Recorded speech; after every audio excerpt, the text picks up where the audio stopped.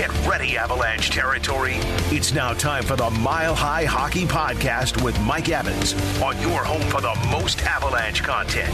Denver Sports Station, 104.3 The Fan.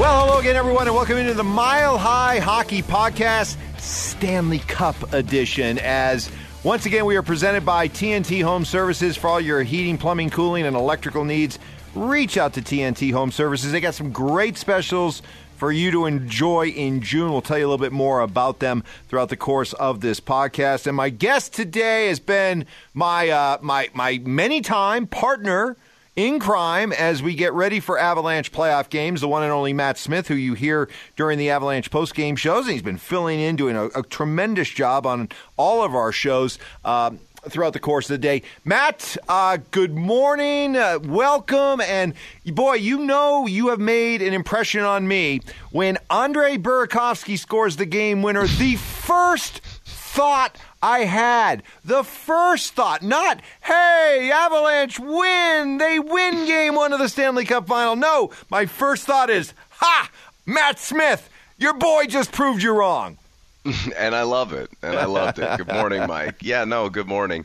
You know, I think it's funny because I got a lot of that last night, which deservedly so. And I enjoyed every single minute of it, right? You know, I think my biggest complaint all year with him is that I call him the J.R. Smith of the Avs, right? I mean, streaky and really hot when he feels it, but when he's not, man. And he doesn't play defense, which is very similar to J.R. So, you know, look, when I look at a guy like that, I was on with the drive before the game, and we were talking about it because Chambers had reported that he left the morning skate early. And with how injured that they are, with Kadri out and Cogliano out, and their forward depth is certainly being tested, if he were to have missed the game, it was going to be a very big absence because he is one of two Avs on this team with a ring, and they need his veteran presence in the room. I mean, they need a guy who's been there and done that before to come in and settle the nerves. And for a guy like that who's been in and out of the lineup and, you know, the big moments, you know, you have to step up and meet. And I thought Val Nichushkin last night was phenomenal, and he made a beautiful pass to Burakovsky, and credit Berkey because it's never easy to beat Vasilevsky, and if he's a second late on that shot, Vasilevsky might get his skate on it. So I'm thrilled that you thought of me, absolutely, as did many others. I half expected Burakovsky in the post-game presser to say, this one's for you, Matt. This one's for Matt.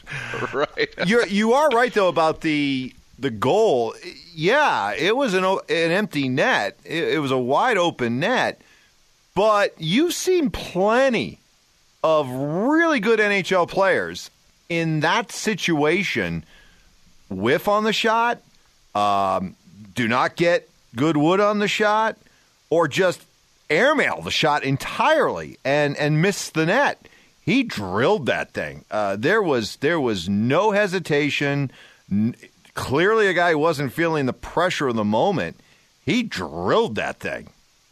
Yeah, he did. It was a really good play. It really was. And I thought overall he played a really solid game, 200 feet last night. He actually finished with the highest Corsi percentage of anybody on the team, and I thought that he was pretty good last night in 12:45 or whatever it was of ice time. They needed him. And that line, the second line, the Compher, Burakovsky and Rantanen line was their best line last night, undoubtedly. So, I mean, what an opening win. What a night for hockey, and what a night for the state of Colorado, Mike. I was just kind of, as we've been going on this run, kind of seeing everybody's attention start to turn, and you and I knew what would happen once we got to this point. We knew that we would get the bandwagon fans, and we wanted to welcome them on board, and I just think it's cool, man. Like, you see Stokely last night at the game, finally back from, vacation, his double vacation or whatever he took, and he's at the game with his son, huge smile on his face. He's buying them a car sweater.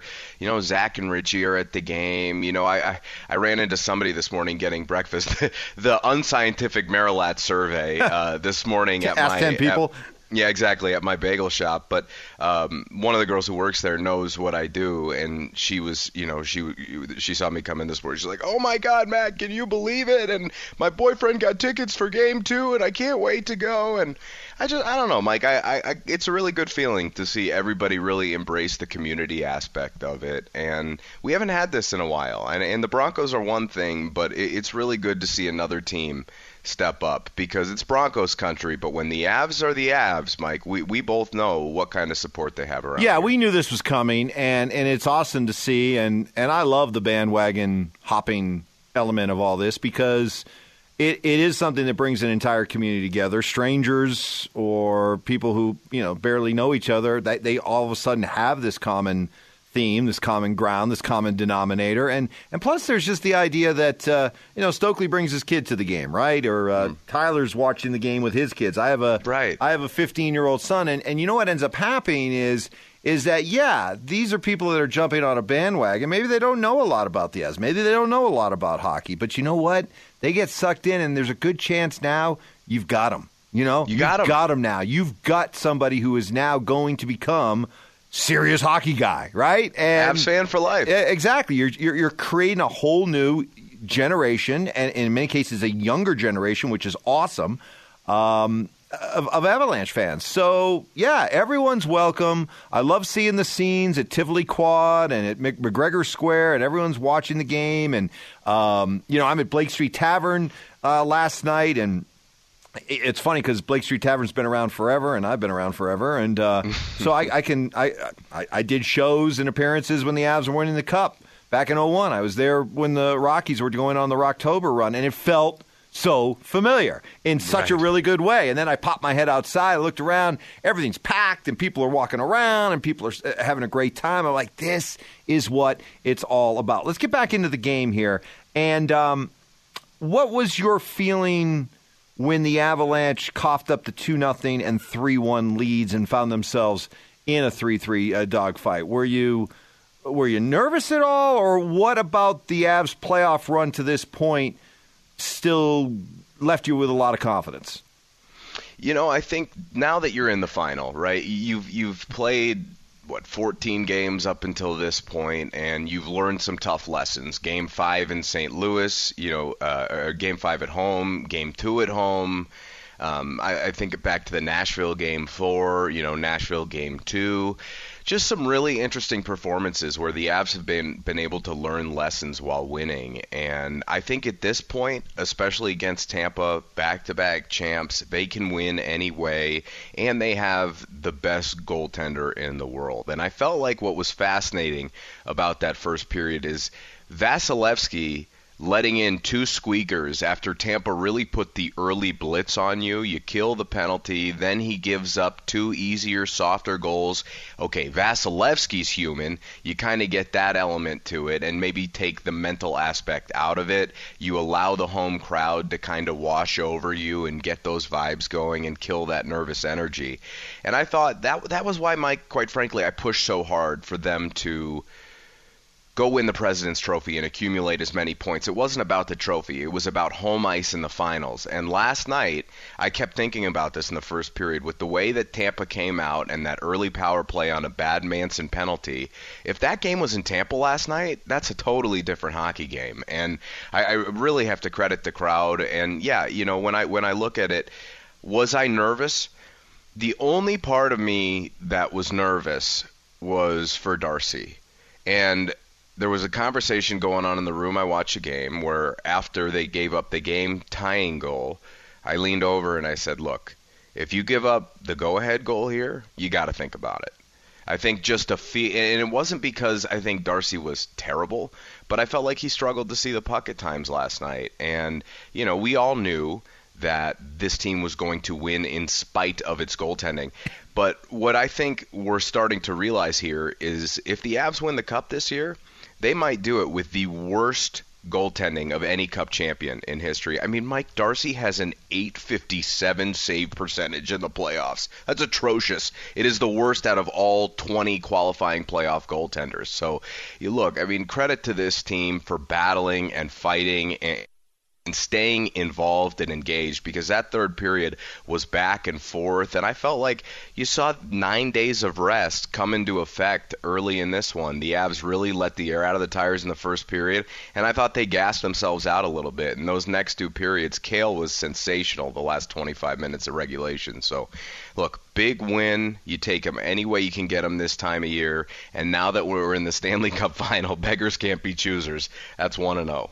Mile High Hockey Podcast presented by TNT Home Services. Mike Evans along with Matt Smith here as we're looking back on Avs Game 1 overtime win. They're 4-1 in overtime, and we were talking about the game with Mark Schlereth and I, and just going on and on about the mental toughness of this team. And a texter texted in and said, hey, you guys are acting really cocky for a team that was one bad bounce away from losing. And I thought about it, and I don't like the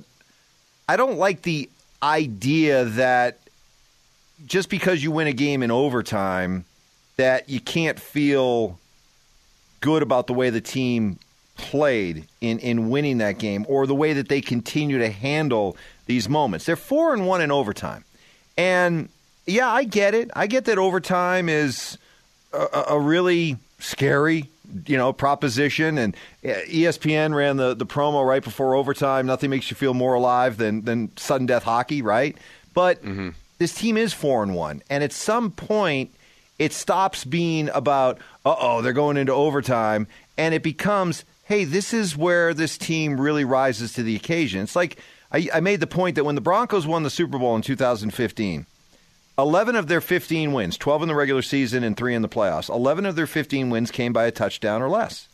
And, yeah, you can say as you're going through the season, hey, man, you can't keep playing these close games. They're going to come back to bite you at some point. You can't. The law of averages will not always smile on you. Well, why can't they? And at what point does winning close games and going into overtime and having the confidence going into overtime that somebody's going to step up and be the hero, why can't that be looked at as a positive and yet a continuing reason to feel so confident / cocky about this team?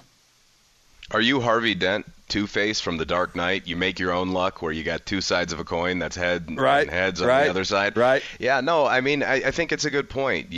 Everything you've been through up to this point has prepared you for it. Now, when you're playing Tampa, you don't take anything for granted. And I think you can be confident, and I think you can be, celebratory, but at the same time, also very cognizant of the fact that just because you won Game 1, I mean, look, that's 1 of 4. And they all count the same. And it was a huge, huge win, because if we go back to overtime, Mike, and they end up losing that game, think about the mentality for Game 2. You're coming out, you're gripping the stick. You got to get an early jump on this team, because you need that one win to try and go get home ice back in Tampa. So I think it was a really, really important statement for them. And more than anything, I think it was What I liked about the game last night is they were tested. They were tested early. They were tested in the second period. It wasn't a perfect game from the Avs by any stretch, and Tampa certainly got some confidence back. But how many times in the past few years, if the Avs give up the game-tying goal and make it 3-3, do they come out and win that game, Mike? Right. And that's why this team is one that can be trusted, and this is a team that when they say that they've learned the painful lessons over the last couple of years, and especially last year, believe them, because this team has a mental toughness now that just wasn't on display the last couple of years. And to the point where they're going in overtime last night, and as they got ready for overtime, I'm like, oh, man, I should be feeling really nervous right now, right? I mean, it's one bad bounce of the puck, and they're down 1-0, and they've lost home. Instead, Matt, I was really confident, and just the belief that this team, there is that element of we're okay with it being a different hero every night. It doesn't have to be Nathan McKinnon. It doesn't have to be Landy. It doesn't have to be Cale Makar. It can be Val Nichushkin. And it can be Andre Burakovsky, who's been, kind of in and out of the lineup. It can be JT Compher. And that's it can be Lehkonen. It can be Lehkonen. And so there's just so much to this team that gives me a sense of confidence rather than apprehension. And the idea of overtime, how do you explain why they've been so good at overtime? And a lot of times it doesn't last that long. It's over pretty quickly. Sounds like me in the bedroom. Oh, yo, talking about getting full wood. No. You know what I think it is? I think it's sense of urgency. And I think it's really a testament to Jared Bednar, who has been through the fire with this team. That is one of the most fascinating storylines of this series, is that you're talking about the two longest tenured coaches in the NHL right now, in Cooper and Bednar. And not only are they the longest tenured, Mike, they might be the best two coaches in the NHL. And I think it's a reflection of the coaching staff that never lets the players get too high or too low and keeps everything at an even keel. That, look, we've done all our work. There's no surprises here. It's a high leverage situation, but we've converted all year, and there's, no reason to think we won't do it again. And when I look at it, I think it's the speed. I really think it's the speed. When you look at the Avs in this playoff run, you think about Nashville. Well, Nashville got some phenomenal goaltending overall from their backup goalies, and they played with a little bit of pride but still got swept, right? They were not even close to the speed of Colorado. And then you look at St. Louis, and St. Louis got in the Avs' head, some self-inflicted mistakes, some bad goals, a bad game 2, a blown lead in game 5. And, but again, the Avs' speed was always still there. And in overtime, at home, in altitude, it's really hard to beat this team, because that's your fourth period of hockey, and the Avs will figure out a way to fill the tank back up for the extra session. Now, where I actually think this is a benefit is moving forward. We've been used to this day on, day off type of thing here in the playoffs. I don't dislike the fact that they have 2 days off. I mean, Burakovsky's been a little bit banged up. You're still waiting on Kadri and Cogliano, and from what we've heard, those guys are apparently going to try and play in this series. So, the extra day off, I don't mind, especially after an overtime game. Now, does it let Tampa have some more time to make adjustments? Yeah, it does. But at the same time, you're going to have to make adjustments, because we saw John Cooper, after the first period, really get to his team and kind of settle the boys down. And Vasilevsky had one bad period in that game last night. I don't anticipate that moving forward. I don't anticipate 4 Avs goals. So this is going to be a test of wills. This series, I mean, look, it was a great foot to start on, but this thing is far from over. Yeah, and I think the apprehension or the reluctance to fully invest in this one win from you, I assume I was following you on Twitter in leading up to this series, and you have not been shy at talking about your concern about the goaltending. You've been very adamant about that. So I would assume that until proven otherwise, you're talking about Vasilevsky. Yeah. No, I'm talking about the Avs. Oh, well, yeah, both of them. But both of them, both goalies. Yeah. No, yeah. And so I think you still, am I correct in saying you still need to see more, probably game 2 more, before you truly believe the Avalanche can win this series? I mean, am I right? Did you pick the Avs to win this series? Everything I read from you sounded like you were picking Tampa to win the series. Heart said Avs, head said Tampa. Okay, and because of the goaltending. Yeah. Strictly because of the Avs' goaltending and Tampa's goaltending. It was more because of Tampa's goaltending, quite frankly, because the Avs hadn't run into a defensive team or a goaltender even remotely in the area code of what these guys have. And yeah, I mean, you do have to look at Darcy, because Kucherov and Stamkos and Point and Nick Paul, I mean, look, here's my concern. Here's my concern moving forward. If Vasilevsky can adjust and can limit the Avs to 2 goals or less, right, can Kemper do the same? And that's a concern for me. And so it's not like I don't believe in Darcy. I've watched him all year long. One of my concerns is you have had the concern as well, right? Is this good enough to get the job done? Because this is the one thing that could derail this group. And, I think that question remains to be answered yet. And also, when you're talking about a team in Tampa that's used to playing long series, that's used to battling back from behind, that can play different ways and adjust, and that has been there and done that before, you have to give them all the respect that they deserve. And the Avs haven't done that. This is all uncharted territory.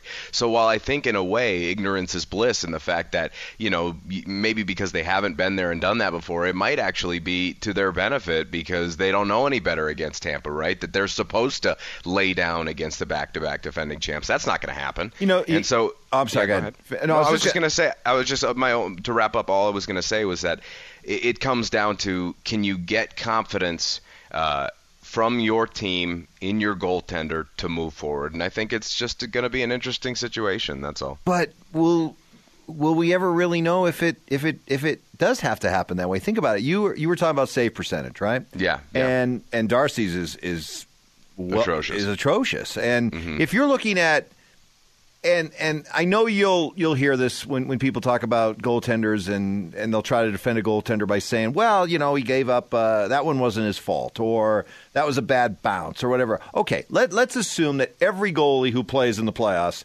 is subject to those kind of plays, right?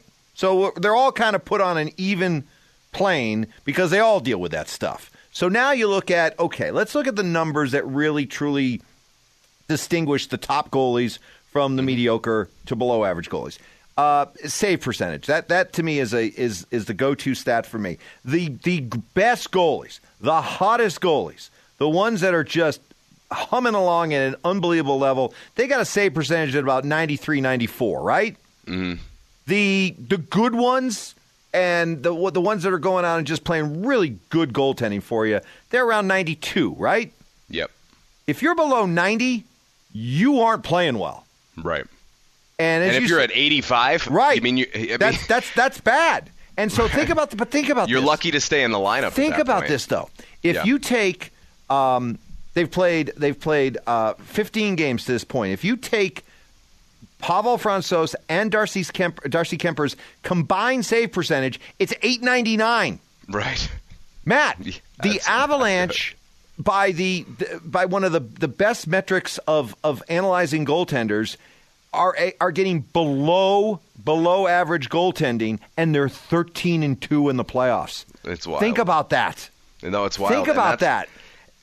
And that's why I said, if they win, you could easily make the argument that it is the worst goaltending for any Cup champion of all time. I had to go back to 2010 and Antti Niemi before I found a goaltender that I felt like was, maybe on that level, and that Blackhawks team was ridiculous. And then you go back to, 08 or 06 with Cam Ward in Carolina. Yep. But I would shoot, Mike, I'd rather have Niemi or Cam Ward over Kemper. So, like I said, what they're doing is unprecedented, which is why I'm going to take everything one step at a time, because that's fair. If there's one axiom that I've always truly subscribed to and believe in sports, it's that you need championship quality goaltending to win the Cup, and the Avs are trying to become the exception and not the rule. So, like I said, one step at a time. I'm confident, but I'm not cocky because I do know who's on the other side. And look, Tampa went down 2-0 to a Rangers team. So,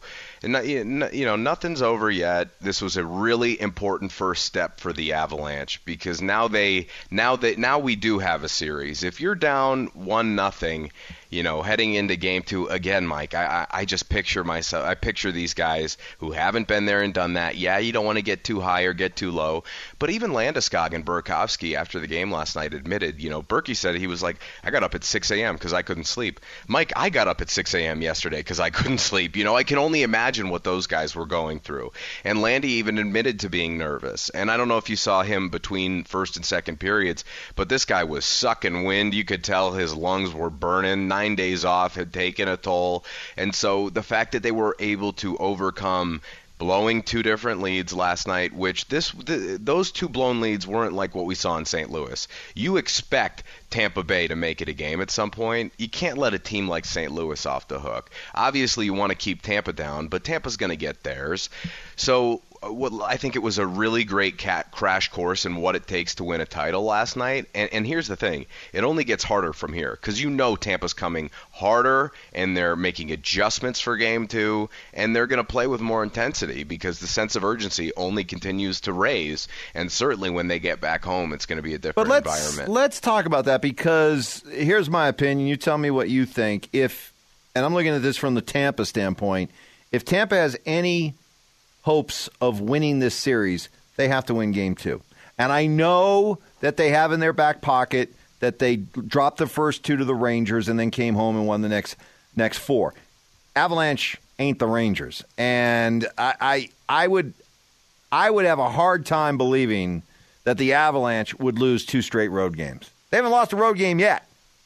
So the idea of them losing 2 in a row on the road, I know it's Tampa, but I just don't see that happening with this team, especially if they win Game 2, okay? If the Avs are up 2-0, I just can't imagine this team then going out over to Tampa and losing 2 on the road. So looking at it from the Tampa standpoint, you want any chance to win this series, you got to win Game 2. All the pressure's on Tampa. Agree or disagree? Now it is. I mean, there's no doubt about it because if they lose the Game 2, you're going to have to win, 4 of 5 games. Right, which they just did in the last series. Sure, but you're not going to do that against the Avs. Okay, good. Yeah. We're on the same page there. Okay. Yeah, no doubt about it. No, I mean we know who this Avs team is, Mike. I mean they're the most talented team in the league. They're the best team in the league. I just need them to prove it to themselves, and I think that we took a major step forward after Game 2 when we saw this Avs team shut out Edmonton after playing that 8-6 hockey game and recommit to the defensive end of the ice. And we're going to need to see that commitment play out here these next few games. I'm just never going to get ahead of myself in this series when you're talking about a back-to-back champion that is that's fair. As good as Tampa is. So, again, one at a time. And, feel confident. If you want to feel cocky, that's great. But at the same time, recognize who you're playing. Yeah. And those guys in that Tampa room have tons of pride. And I don't know if you've gotten a chance to go watch Quest for the Cup on ESPN+, which I highly, highly suggest everyone out there do that. It's like a mini playoff hockey version of Hard Knocks. You can see some behind-the-scenes moment of Cooper with the Lightning and Bednar with the Avs. These guys really have good chemistry with their teams. And Cooper, I would love to play for him, man. So I expect Tampa to come out with some pride in Game 2. And look, I still think Tampa has some advantages that they haven't really really realized yet, especially with that third line and Nick Paul. I thought Nick Paul for them last night was really good. Hey, you've been with me throughout this entire playoff run. You know how cocky and dismissive I was of the competition in the Western Conference. Yes, sir. Playoffs. You know that. Have you heard any of that coming from me when it comes to this series? No. I still have a healthy amount of respect for Tampa as well, but that respect is going to be tested. Prove it to me in Game 2, because as I said, if the Avalanche win Game 2, I think you can start thinking about this being a 5-game series. I really do. But if Tampa does answer the bell and they're the defending champs and they won't go down without a fight and they show their championship medal and they win Game 2, then, we're looking at probably a 7-game series between these two teams. I can start thinking about the 5-minute mile, but I got to put one foot in front of the other first. Yes, agreed with that. Real quick, a couple quick thoughts before we wrap things up. You've been great, Matt Smith, joining me here on the Mile High Hockey Podcast. A couple players I want to salute. How about Darren Helm? Darren Helm? You pick up a guy like Darren Helm before the season, you're like, good guy, good veteran guy, good in the room, good fourth-line guy, plug-and-play type guy.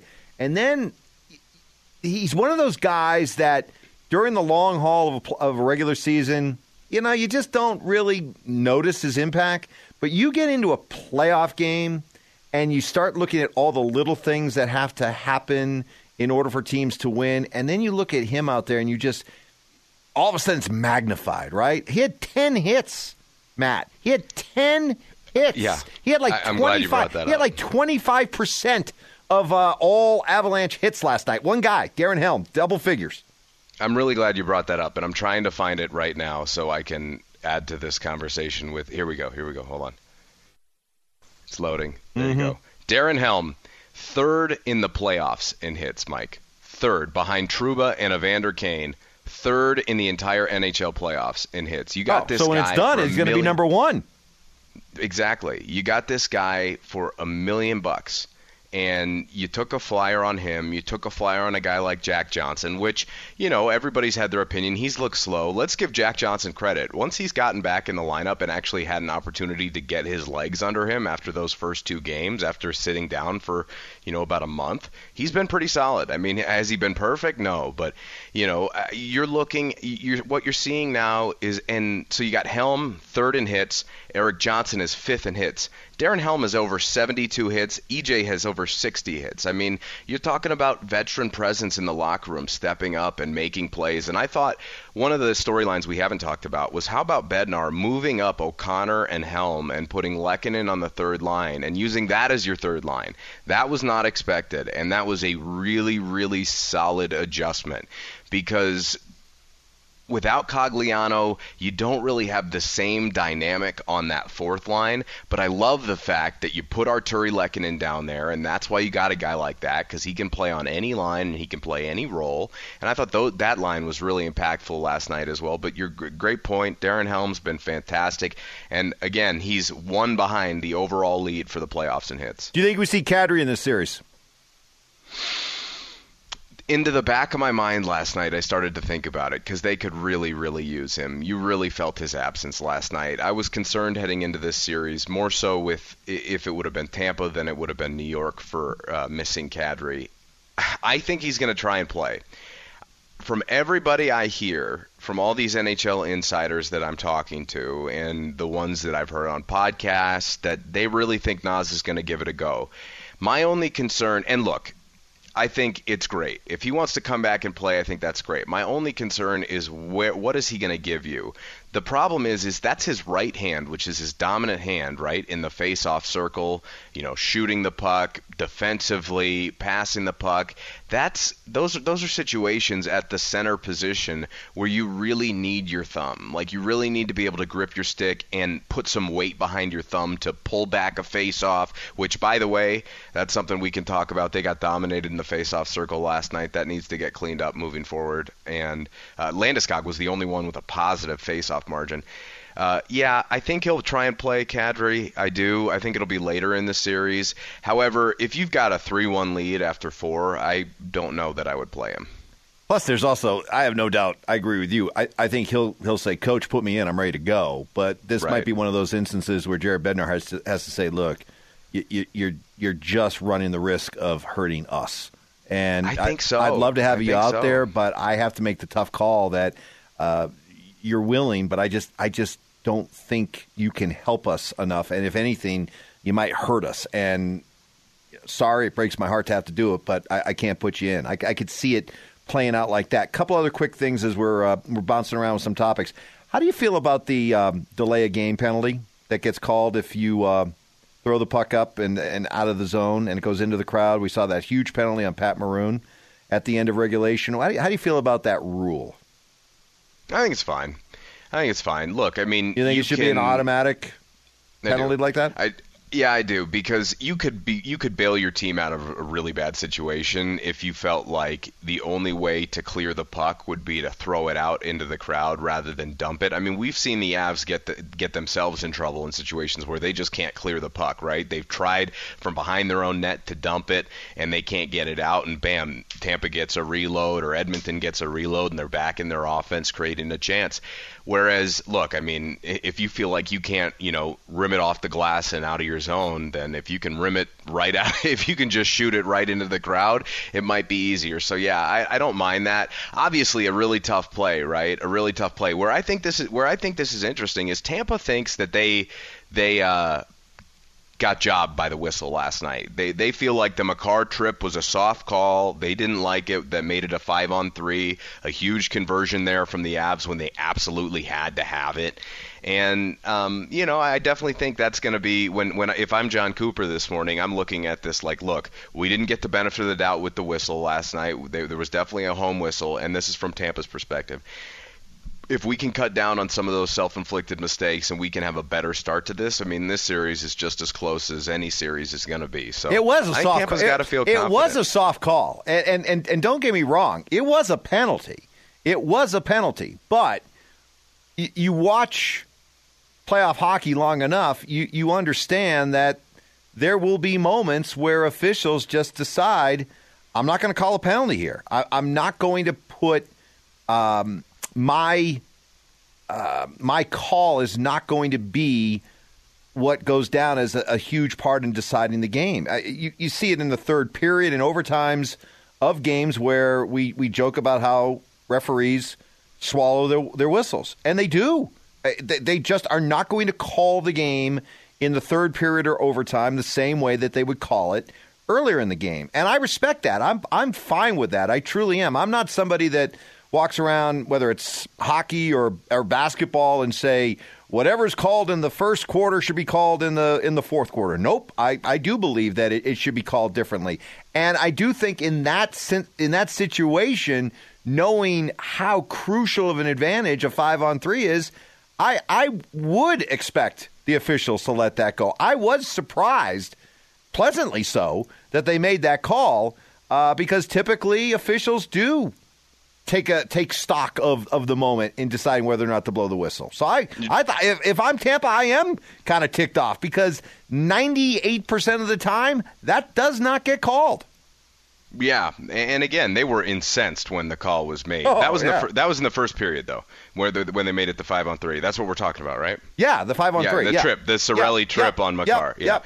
I think they also thought Makar took a dive. And if you go back and you watch the video of it, if you made that argument, I could see where you're coming from. But at the same time, that's kind of a savvy vet move. We saw Edmonton do it like 5 or 6 times where, Darren Helm has his stick in the elbow of Zach Kassian. And even though Kassian's holding on to it, Helmer gets called on the hook. Like there's a bunch of different little savvy vet moves you can make.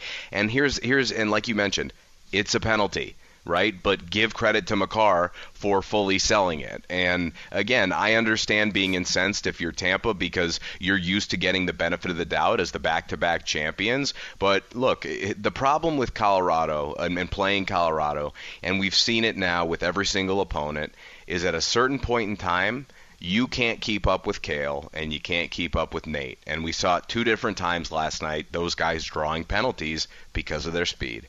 And that is a huge factor in this series. Can Tampa stay with it? What's interesting is I think there's only been 8 teams in NHL history to come back down 2-0 in the conference semifinals or semifinals and win a series. And Vegas was one last year. Tampa is one this year. But only one team of those 8 in NHL history who have come back down 2-0 in these late rounds has won a cup, and that was the 91 Penguins, which I think kind of tells you that when that happens, either a very good turn of events has gone your way or you're playing on borrowed time. Yeah. So we'll see. We'll see how that theory is tested moving forward. We're going to learn how much Tampa truly has left in their tank, and because that's been a storyline. Is that, and it's a fair one. This team has played a lot of hockey over the last 3 years, and they've basically been going nonstop for the last two seasons. So we'll learn what they have left in the tank physically and emotionally in Game 2, because it's not just your own gut feeling and eye test watching this Avalanche team to know they're not going to go up 2-0 and then lose 2 in a row on the road. It just doesn't. And then the historical aspect that you just correctly pointed out, that you can't think that you're going to fall behind 2-0 again if you're Tampa and be able to pull it out. So I think they understand that their season, their chance to win a three-peat rests in Game 2, and I'll be fascinated to see how they come out and play and how the Avalanche answer. Let me ask you a question. You've been really confident all playoffs long. Mm-hmm. I mean, what did you have this series? I had the Avs in 7. My theory was, and you were with me during the St. Louis series, and part of the reason why I felt and the Nashville. I've been with you from the beginning. I know, but particularly the St. Louis series, the reason why I felt that St. Louis would be a tougher matchup than Minnesota, and why I felt that St. Louis would be the toughest matchup in the West, was because here's a team that has a system that they know, that they trust, that they're comfortable in playing, and they're battle tested. They have the know-how, right? Mm-hmm. And it did prove to be that St. Louis was the toughest matchup for the Avs in the West. But I look at Tampa as being St. Louis amplified, right? Right. It's like because Yes. what you have in Tampa is you have all the same things that you had with St. Louis, except you have better goaltending at a championship level, right? Better goaltending, better defensemen, and even more dynamic, playmakers, game changers. When you're talking about guys like Kucherov and Stamkos and Hedman. So I just look at whatever St. Louis was Tampa light, you know what I mean? And Tampa's Tampa. So exactly. I went into this series saying, okay, the same concerns I had about St. Louis are more magnified because it's Tampa. And so whereas I told you I thought Avs in 6 against St. Louis, I was Avs in 7 against Tampa. So I still will stick by that. But I'll tell you what, if Tampa doesn't show up in Game 2, this prediction quickly changes. Well, we're gonna see. We're gonna see. You're doing the pregame with me on Saturday, right? No, I'm actually doing it with Sandy Clough because I'm going to be out at the on Saturday. On Saturday, I'm going to be out at the 38, and you are going to be watching the game and doing the postgame show. So, I didn't know I got the shaft on Saturday. That's news to me. Well, now you know how Andre Burakovsky feels. I got the healthy scratch. I got healthy scratch. Now you know how Burakovsky feels. But I didn't know that. Happy birthday! Happy birthday to me. Wow, getting the birthday? Stanley Cup scratch. Wow, all year long. And look at that. Wow. Look at that. For all you listening right now, folks, what can I say other than awkward? Now you know how Andre Burakovsky feels. There you go. Your nemesis. Now you get to walk a mile in his shoes. Well, you have fun with Sandy on Saturday. Yeah, well, I will indeed. Hey, great job, Matt, as always. Really appreciate it. It's been a blast, and we're not done yet, so thank you very much. All right, buddy. All right, there he is. Matt Smith, who is going to be very busy. In fact, for those of you who are listening, Friday you're going to be on with DMAC in the afternoon, I believe, right? Yeah, and the View then House. All throughout the weekend and everything else. So look forward to chopping it up many more times with Matt Smith. This has been the Mile High Hockey Podcast presented by TNT Home Services. Great specials during the month of June as TNT, a proud Rheem Pro partner, offering $500 off a new AC unit, $300 off a new tank water heater, $500 off a tankless water heater, and big savings on a new electrical panel as well. So reach out to my friends at TNT Home Services, 720-500-1979, and at TNTHomeservicesCO.com. TNT Home Services, we got your 6. We'll see you again next week on the Mile High Hockey Podcast.